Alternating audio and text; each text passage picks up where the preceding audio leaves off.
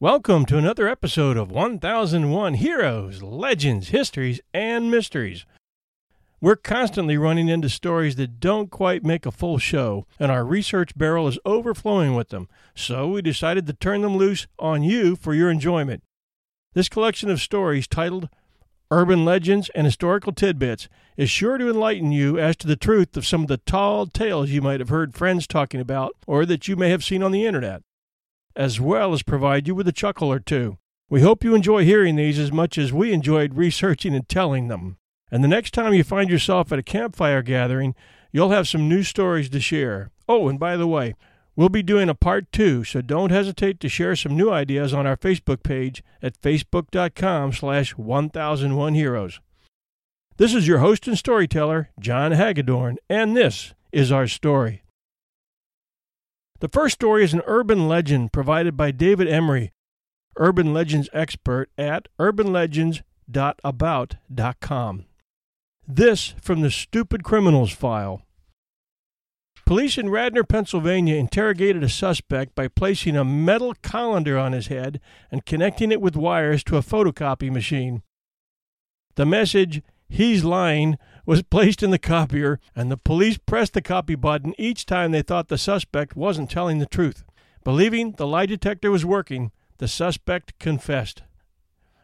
Though the basic premise isn't all that implausible, we have reason to believe, thanks to documentation provided by Jan Harold Brunband in his 1993 book, The Baby Train, that the specifics of the story above may be false. Brunband contacted the police chief of Radnor, Pennsylvania, where most versions of the story say the colander copier caper took place, and was told that despite repeated claims to the contrary in publications dating from the late 1970s on, no such incident ever occurred in that township. We also, interestingly enough, have reason to believe the story may be true. According to a letter written by Brunband in 1993 by Judge Isaac Garb, who says he presided over the case in question, the sequence of events occurred pretty much as stated. Quote, "I can confirm the veracity of the colander polygraph," Garb wrote. "The matter came before me in court on a motion to suppress the confession. Indeed, the only major discrepancy between Garb's account and the anecdotal version is the specified location. Most variants, including those published in newspapers, name Radnor Township, Delaware County, Pennsylvania, as the setting. Garb says it took place in Warminster Township, Bucks County, which would account for the Radnor police chief's denial." Judge Garb's letter was published in Jan Harold Brunband's 2001 book, Too Good to Be True, the colossal book of urban legends. The item's earliest appearance in print was in the July 22, 1977 edition of the Philadelphia Inquirer, which named a small police department in Bucks County as the locale. 4 months later, this version was distributed nationwide by UPI. This is dated November 18, 1977. Headline, "There's still one born every minute. Radnor, PA, UPI." The police department here recently was told by a Bucks County judge that a Xerox machine cannot be used as a lie detector. Detectives bent on obtaining a confession pretended an office copier was a lie detector after a suspect agreed to undergo a polygraph test. Prior to interrogation, the sleuths placed a typewritten card in the machine reading, "He's lying." The suspect was seated near the copier. A metal colander was fastened to his head, and wires ran from the colander to the Xerox machine. Each time investigators received answers they did not fancy, they pushed the copy button. Out came the message, "He's lying." Convinced that the machine was infallible, the suspect finally confessed. Judge Ira Garb threw the case out of court. "It's the kind of comic relief we need around here once in a while," the judge laughed. The incident was brought up again for comic relief in a March 13, 1978 Chicago Tribune feature on the societal impact of photocopy machines. "The top prize for imaginative use of copiers," wrote reporter Paul Weingarten, "goes to detectives in Radnor, PA. They put a colander on the head of one unsuspecting suspect and hooked it to the Xerox machine, but they told the suspect that the machine was a lie detector. He bought it." Variations on the fake polygraph trick have been used as a subplot in episodes of several TV crime series, including Homicide: Life on the Street, The Wire, and The Unusuals. Our verdict, this urban legend has a grain of truth. Next, the The story of the hook. Is there any truth to it? This popular campfire tale has been retold in a bunch of books and movies, including a retelling by Bill Murray in the 1979 movie Meatballs. Here's how the story goes. A young couple's out parked on a country road. The girl is real nervous and uneasy. It seems there had been a report about an escaped criminal in the area. He was supposed to be dangerous, a mad killer. They called him the Hook because one of his hands was missing and he wore a hook in place of it. He was supposed to have used it on all his victims. Anyway, the girl was real uneasy for some reason. Supposedly, they were not aware of the escaped killer. She kept saying she had an uneasy feeling, but she did not know why. The guy finally got mad at her. He thought she was just making up excuses because she didn't want to park. Finally, he lost his temper and stepped on the gas. He really tore out of there fast. He didn't say a word on the way home. When they got to the girl's house, he just got out and went around to open her door. When he got to the door, there was a bloody hook hanging on the handle. The origin of the story, according to popular lore, bloody hooks have been left hanging on car doors since the mid-50s. It's possible the roots of legends like the hook lie in distorted memories of real-life Lover's Lane murders. There were actual cases of kids who'd gone necking, coming back in pine boxes. The residue of news stories about those events would likely remain around for a while, mutating into cautionary tales with the addition of bloody hooks and scraping sounds on the roof of the car. There was a series of Lover's Lanes murders that happened in Texarkana in 1946 that might have inspired these tales, and later Son of Sam put a stop to teen parking in the New York area for a long time. Real-life roots or not, the hook has been a legend for almost as long as anyone can remember.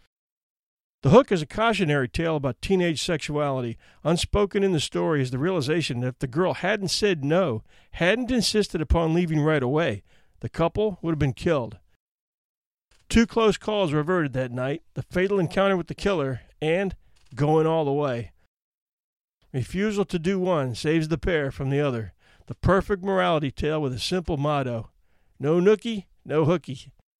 This urban legend, although likely inspired by actual Lover's Lane's killings, has no documented truth behind it. I remember hearing this next one, and until now, I thought it had happened in my hometown of Virginia Beach, at the Food Lion on Virginia Beach Boulevard. Wow, I had no idea it was an urban legend until now. The legend, the killer biscuits. The story as I first heard it. There was a sweet older lady who would often do grocery shopping for the infirm and elderly in our church.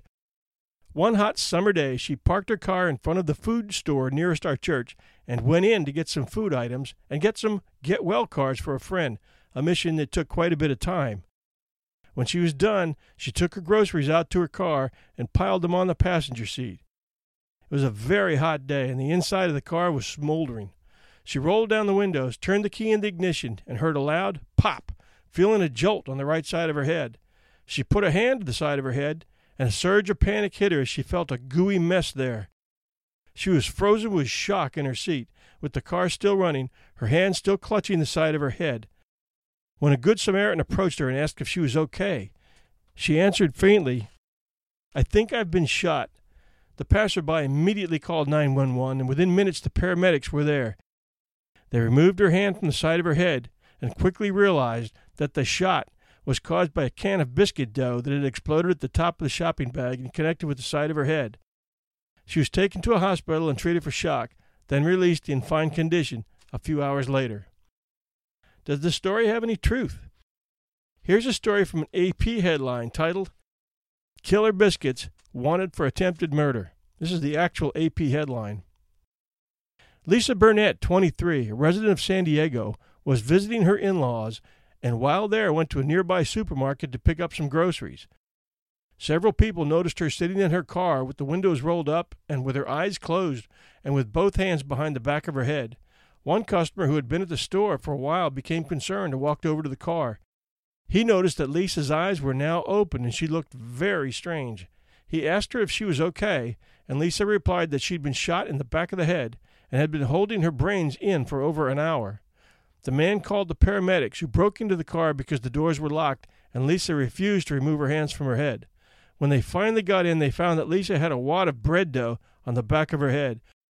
A Pillsbury biscuit canister had exploded from the heat, making a loud noise that sounded like a gunshot, and the wad of dough had hit her in the back of her head.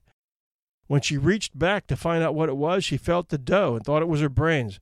She initially passed out, but quickly recovered and tried to hold her brains in for over an hour until someone noticed and came to her aid.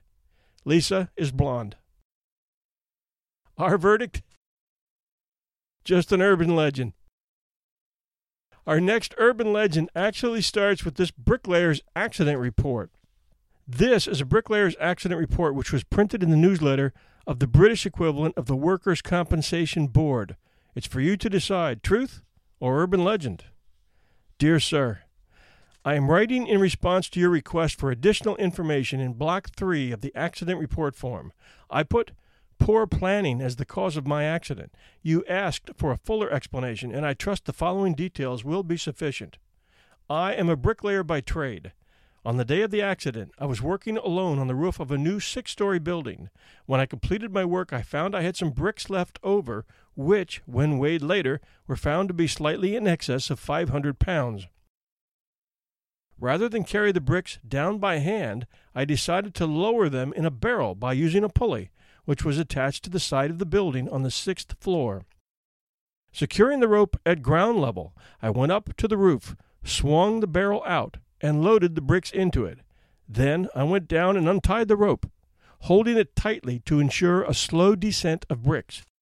You will note in Block 11 of the accident report form that I weigh 135 pounds. Due to my surprise at being jerked off the ground so suddenly, I lost my presence of mind and forgot to let go of the rope. Needless to say, I proceeded at a rapid rate up the side of the building. In the vicinity of the 3rd floor, I met the barrel, which was now proceeding downward at an equally impressive speed. This explains the fractured skull, minor abrasions, and the broken collarbone as listed in Section 3 of the accident report form.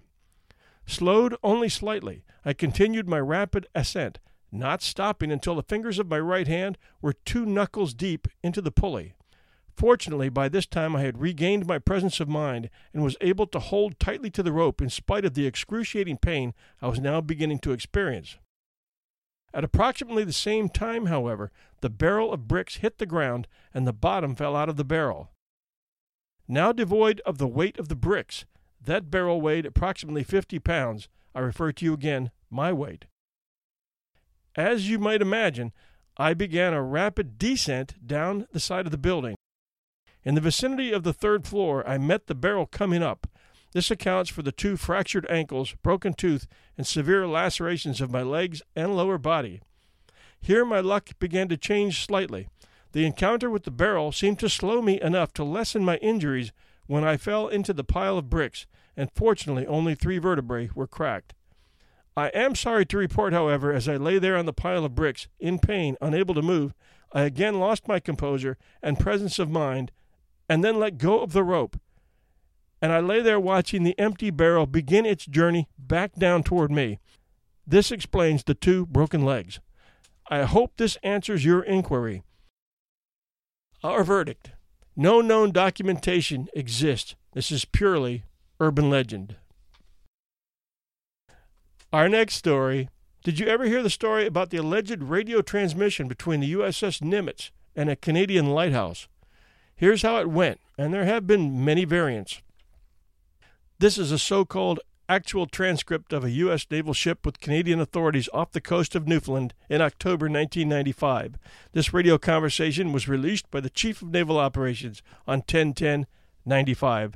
So it says, USS Nimitz, please divert your course 15 degrees to the north to avoid a collision. Canadians, recommend you divert your course 15 degrees to the south to avoid a collision. Americans, this is the captain of a U.S. Navy ship. I say again, divert your course. Canadians, no, I say again, you divert your course. Americans, this is the aircraft carrier USS Nimitz, the largest ship in the United States Atlantic Fleet. We are accompanied by 3 destroyers, 3 cruisers, and numerous support vessels. I demand that you change your course 15 degrees north. That's 15 degrees north, or countermeasures will be undertaken to ensure the safety of the ship.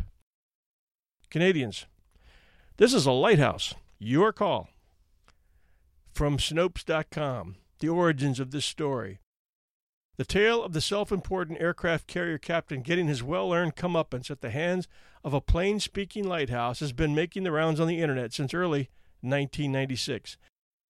Most write-ups purport to be transcripts of a 1995 conversation between a ship and a lighthouse as documented by Chief of Naval Operations. It ain't true. Not only does the Navy disclaim it, the anecdote appears in a 1992 collection of jokes and tall tales.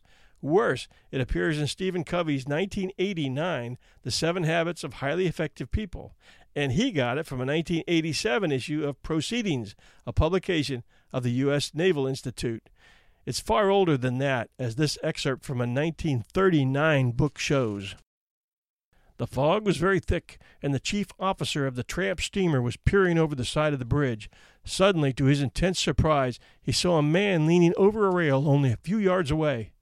"You confounded fool!" he roared. "Where the devil do you think your ship's going? Don't you know I've got the right of way?" Out of the gloom came a sardonic voice. "This ain't no blinking ship, Governor. This here's a lighthouse." Our next story, titled The Declaration of Financial Independence. This one also comes from Snopes. The claim here: a lucky bargain hunter became a millionaire after finding an original print of the Declaration of Independence in the frame of an old painting. Urban legendary includes numerous windfall tales involving fortuitous discoveries of seemingly ordinary objects that prove to be extraordinarily valuable. Every now and then one of these windfall things turns out to be one for real, however. In 1989, a Philadelphia financial analyst bought an old painting. It was a depiction of a country scene for $4 at a flea market in Adamstown, Pennsylvania, mostly because he liked the frame. He liked it even more once he found that the painting housed a rare and valuable document. The buyer was investigating a tear in the canvas, and the frame fell apart in his hands when he attempted to detach it from the painting, leading him to discover a folded document which appeared to be an old copy of the Declaration of Independence stored between the canvas and its wood backing. After a friend who collected Civil War memorabilia advised him to have it appraised, he learned that the document was, in fact, a rare original Dunlop broadside, one of 500 official copies from the first printing of the Declaration of Independence in 1776. Only 23 similar copies were known to exist before this find, of which a mere 2 were privately owned. This rare document was offered for sale by Sotheby's on 4th of June, 1991, and the lucky find fetched even more than had been anticipated. The $800,000 to $1.2 million estimate turned into a $2.42 million sale by the sound of the gavel.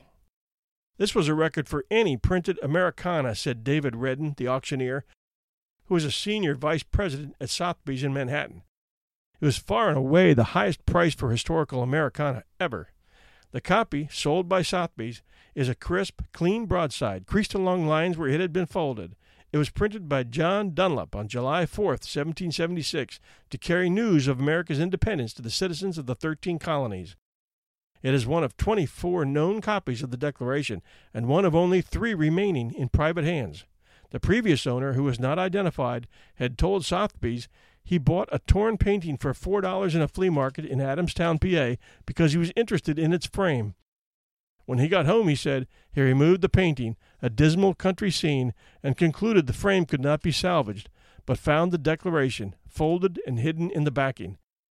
He showed it to Sotheby's experts earlier this year. Mr. Redden said he thought the man rather stunned to learn the price it had brought. This story is called King of the Road. The claim: a motorcycle enthusiast buys an old machine, then discovered the bike once belonged to Elvis Presley and sells it for millions of dollars.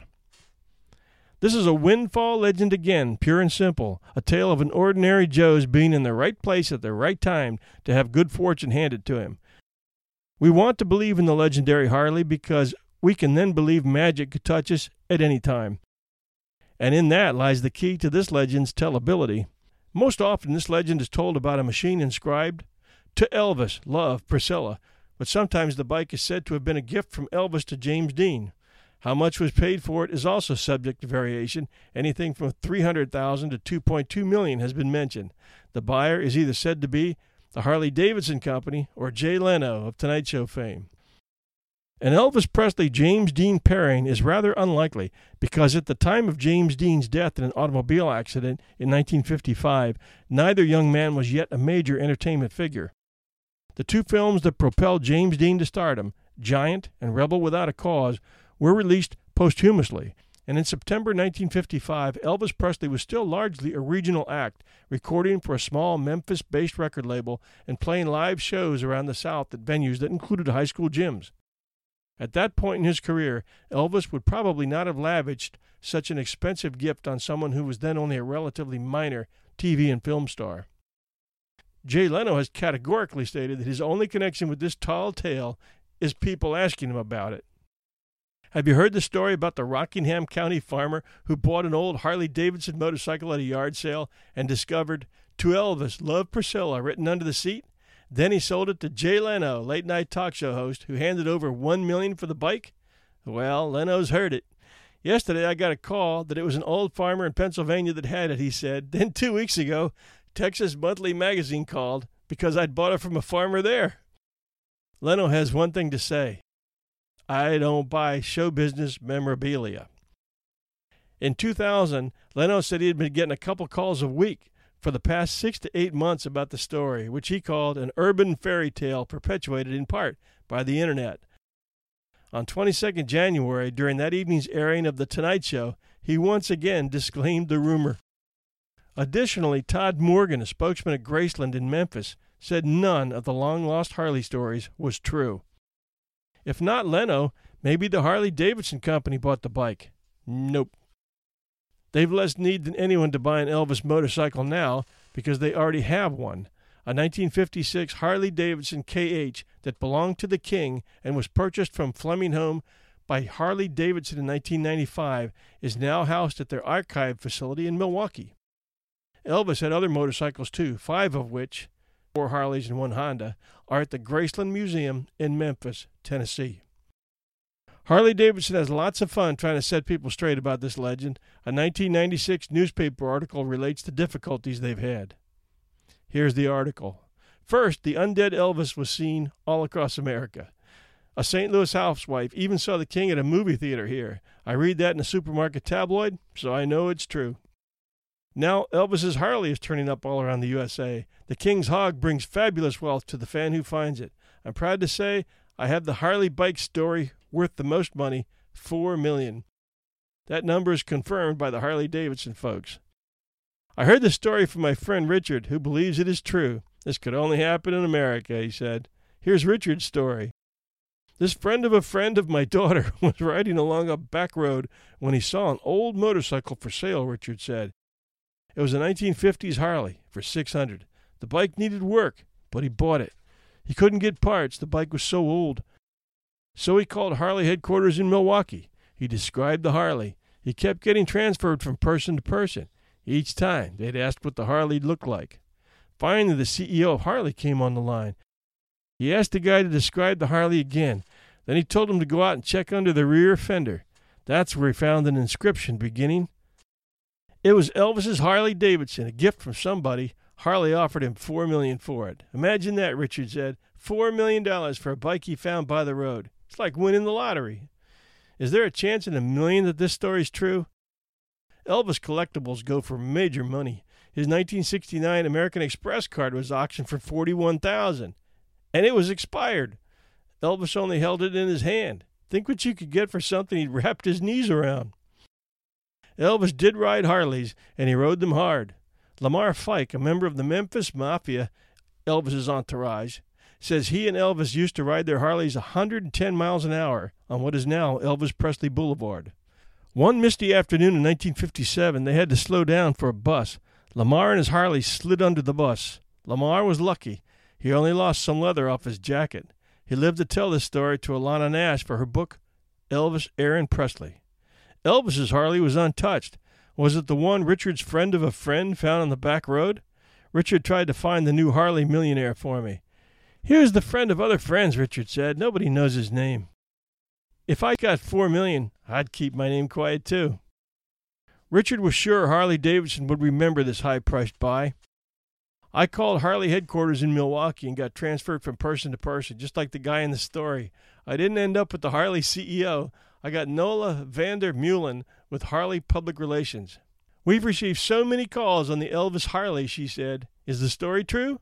No, it's an urban legend. We hear about it all the time from all over. Usually the Harley is found in a barn or bought at a garage sale. The buyer lifts up the seat or looks at the fender and sees this inscription, "To Elvis from Priscilla." Most stories say we buy it for anywhere from $500,000 to $1 million. You came up with the most money. There is some truth to the tale. We did purchase Elvis's own personal Harley, Nola said, but it belonged to a collector who knew what it was. The bike was well documented. How much did Harley pay for it? I don't know, and if I did, I couldn't say. $4 million, I asked? Nola laughed and laughed, which I took for a no. The Harley bike story does skid by the truth, but the actual facts are king-size disappointment. The legendary Elvis deserves better. I can only hope that somewhere there's an undiscovered Harley. I'll ask Elvis next time he's in town to see a movie. Support for this podcast and the following message come from Corient. Corient provides wealth management services centered around you. They focus on exceeding your expectations and simplifying your life. Corient has been helping high achievers just like you enjoy their lives more fully, preserve their wealth, and provide for the people, causes, and communities they care about. As one of the largest integrated fee-only registered investment advisors in the U.S., Corient has deeply experienced teams in 23 strategic locations. Corient has extensive knowledge spanning the full spectrum of planning, investing, lending, and money management disciplines. Leverage Corient's exclusive network of experts to craft custom solutions designed to help you reach your financial goals, no matter how complex they may be. Real wealth requires real solutions. For more information, connect with a wealth advisor today at Corient.com. That's Corient.com. Corient.com. Here's an interesting urban legend, this one from London. The monarchy has gone to the birds. Apparently 6 ravens, and big ones at that, hold the key to the future of the monarchy. This centuries-old legend came to light recently when a fox was able to kill off 2 of a family of 8 ravens kept in the Tower of London. From the Telegraph, October 2013. Future of the monarchy rocked as fox kills Tower of London's guardian ravens.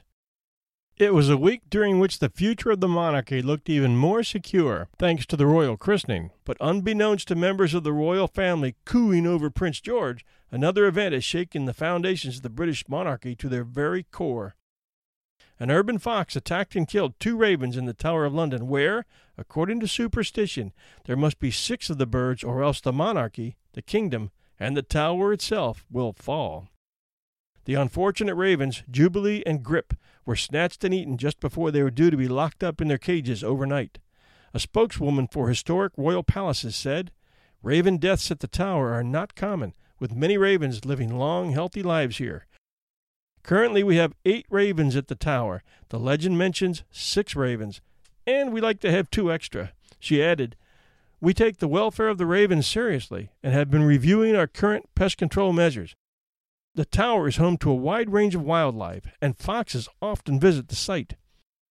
Where possible, we work with specialist wildlife groups such as the RSPCA to capture the foxes humanely and relocate them away from the tower environs. The jet black birds are known as the guardians of the tower. King Charles II, 1660 to 1685, effectively created an insurance policy against the prophecy when he decreed there should always be 6 ravens in the tower.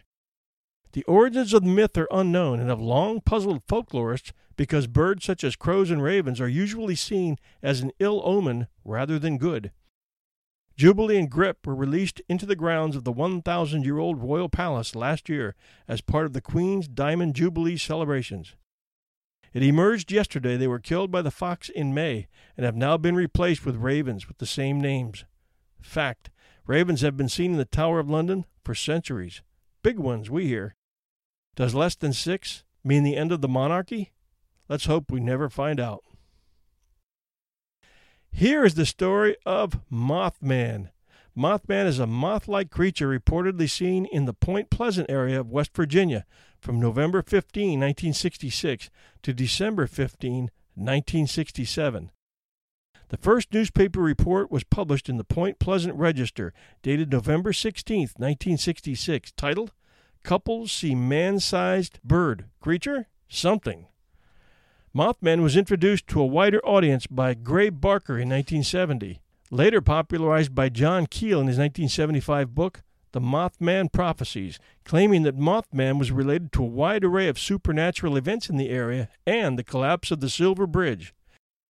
The 2002 film, The Mothman Prophecies, starring Richard Gere, was based on Keel's book. On November 12, 1966, 5 men who were digging a grave at a cemetery near Clendenin, West Virginia, claimed to see a man-like figure fly low from the trees over their heads. This is often identified as the first known sighting of what became known as the Mothman. Shortly thereafter, on November 15, 1966, 2 young couples from Point Pleasant, Roger and Linda Scarberry, and Steve and Mary Mallett, told police they saw a large, white creature whose eyes glowed red when the car headlights picked it up. They described it as a large flying man with 10-foot wings following their car while they were driving in an area outside of town known as the TNT area, the site of a former World War II munitions plant. During the next few days, other people reported similar sightings. 2 volunteer firemen who sighted it said it was a large bird with red eyes. Mason County Sheriff George Johnson commented that he believed the sightings were due to an unusually large heron he termed a shitepoke. Contractor Newell Partridge told Johnson that when he aimed a flashlight at the creature in a nearby field, its eyes glowed like bicycle reflectors, and blamed buzzing noises from his television set and the disappearance of his German Shepherd dog on the creature. Wildlife biologist Dr. Robert L. Smith at West Virginia University told reporters that descriptions and sightings all fit the sandhill crane almost as high as a man, the 7-foot wingspan, featuring circles of reddish coloring around the eyes, and that the bird may have wandered out of its migration route. There were no Mothman reports in the immediate aftermath of the December 15, 1967 collapse of the Silver Bridge and the death of 46 people, giving rise to legends that the Mothman sightings and the bridge collapse were connected. Folklorist Jan Harold Brunvand notes that Mothman has been widely covered in the popular press, some claiming sightings connected with UFOs, and others claiming that a military storage site was Mothman's home. Brunvand notes that recountings of the 1966-67 Mothman reports usually state that at least 100 people saw Mothman, with many more afraid to report their sightings, but observed that written sources for such stories consisted of children's books or sensationalized or undocumented accounts that failed to quote identifiable persons. Brumbaugh found elements in common among many Mothman reports and much older folk tales, suggesting that something real may have triggered the scares and became woven with existing folklore. He also records anecdotal tales of Mothman supposedly attacking the roofs of parked cars inhabited by teenagers. UFologist Jerome Clark writes that many years after the initial events, members of the Ohio UFO Investigators League re-interviewed several people who claimed to have seen Mothman, all of whom insisted their stories were accurate. Linda Scarberry claimed that she and her husband had seen Mothman hundreds of times, sometimes at close range, commenting, "It seems like it doesn't want to hurt you. It just wants to communicate with you."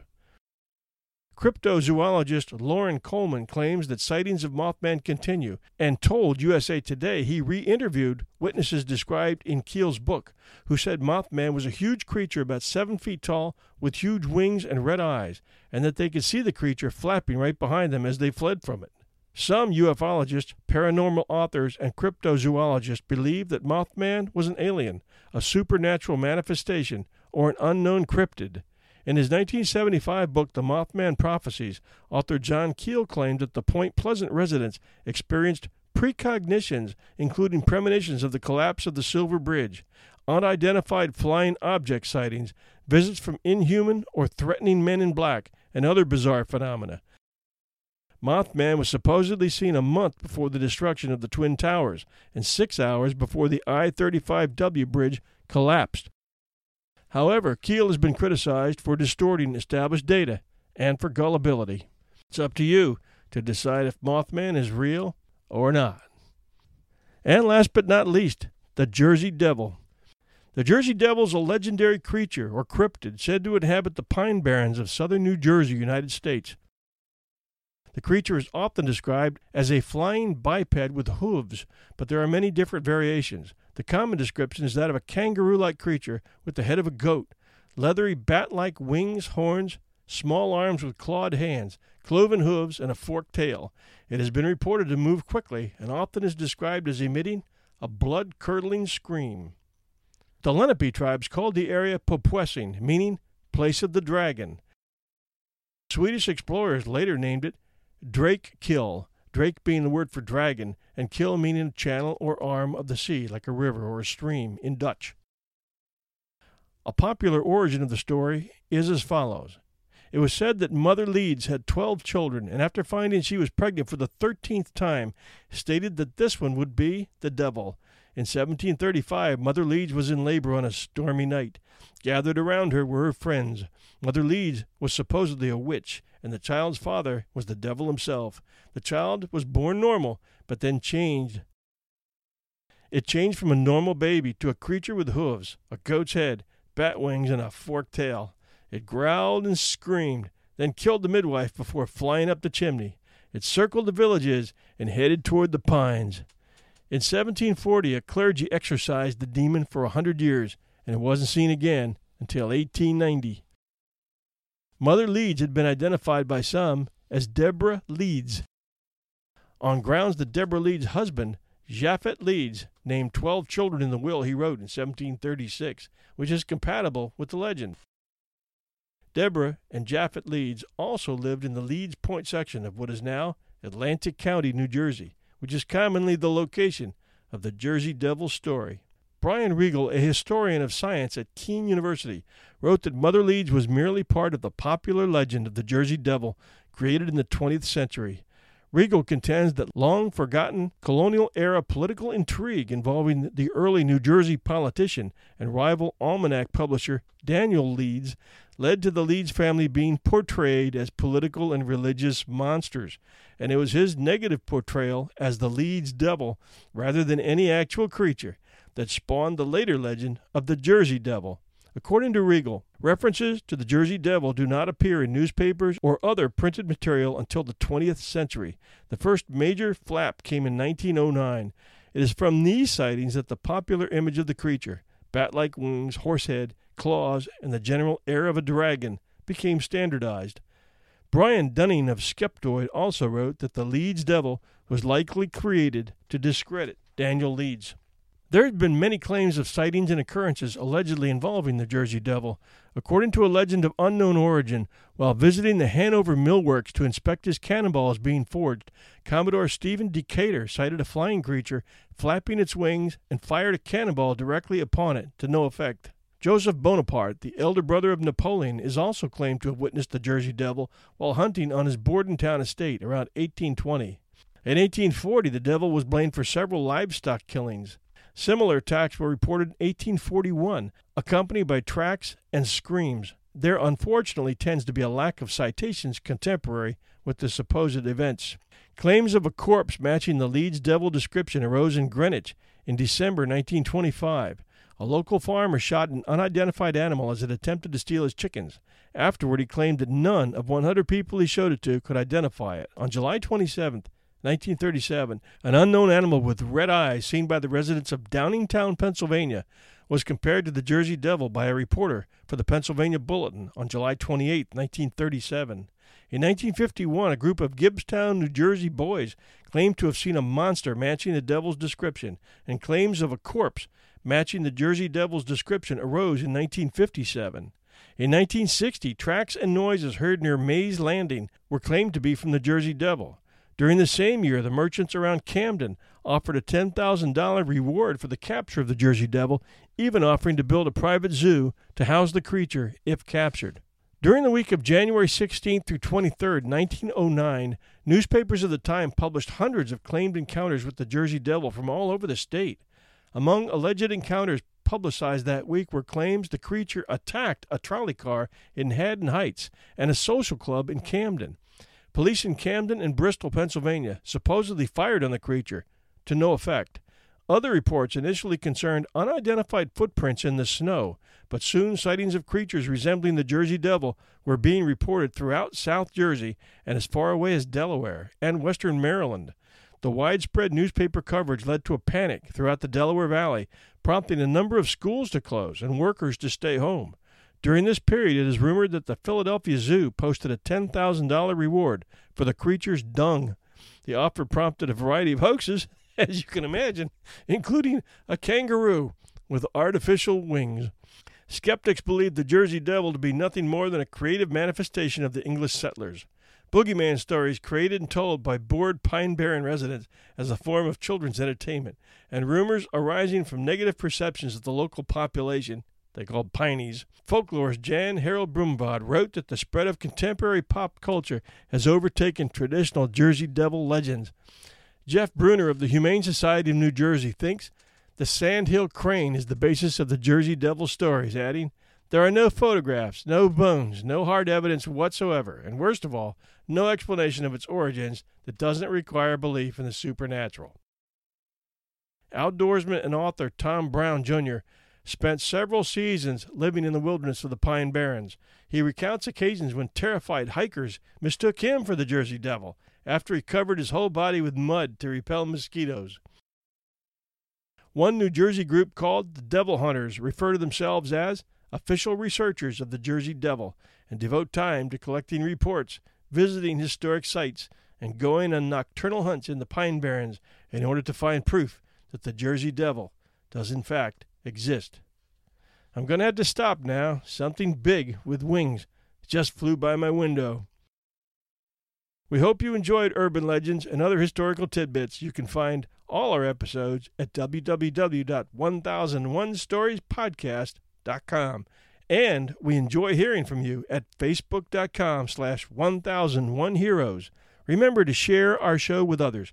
That's how we grow. Until then, this is your host and storyteller, John Hagedorn, and this is our story.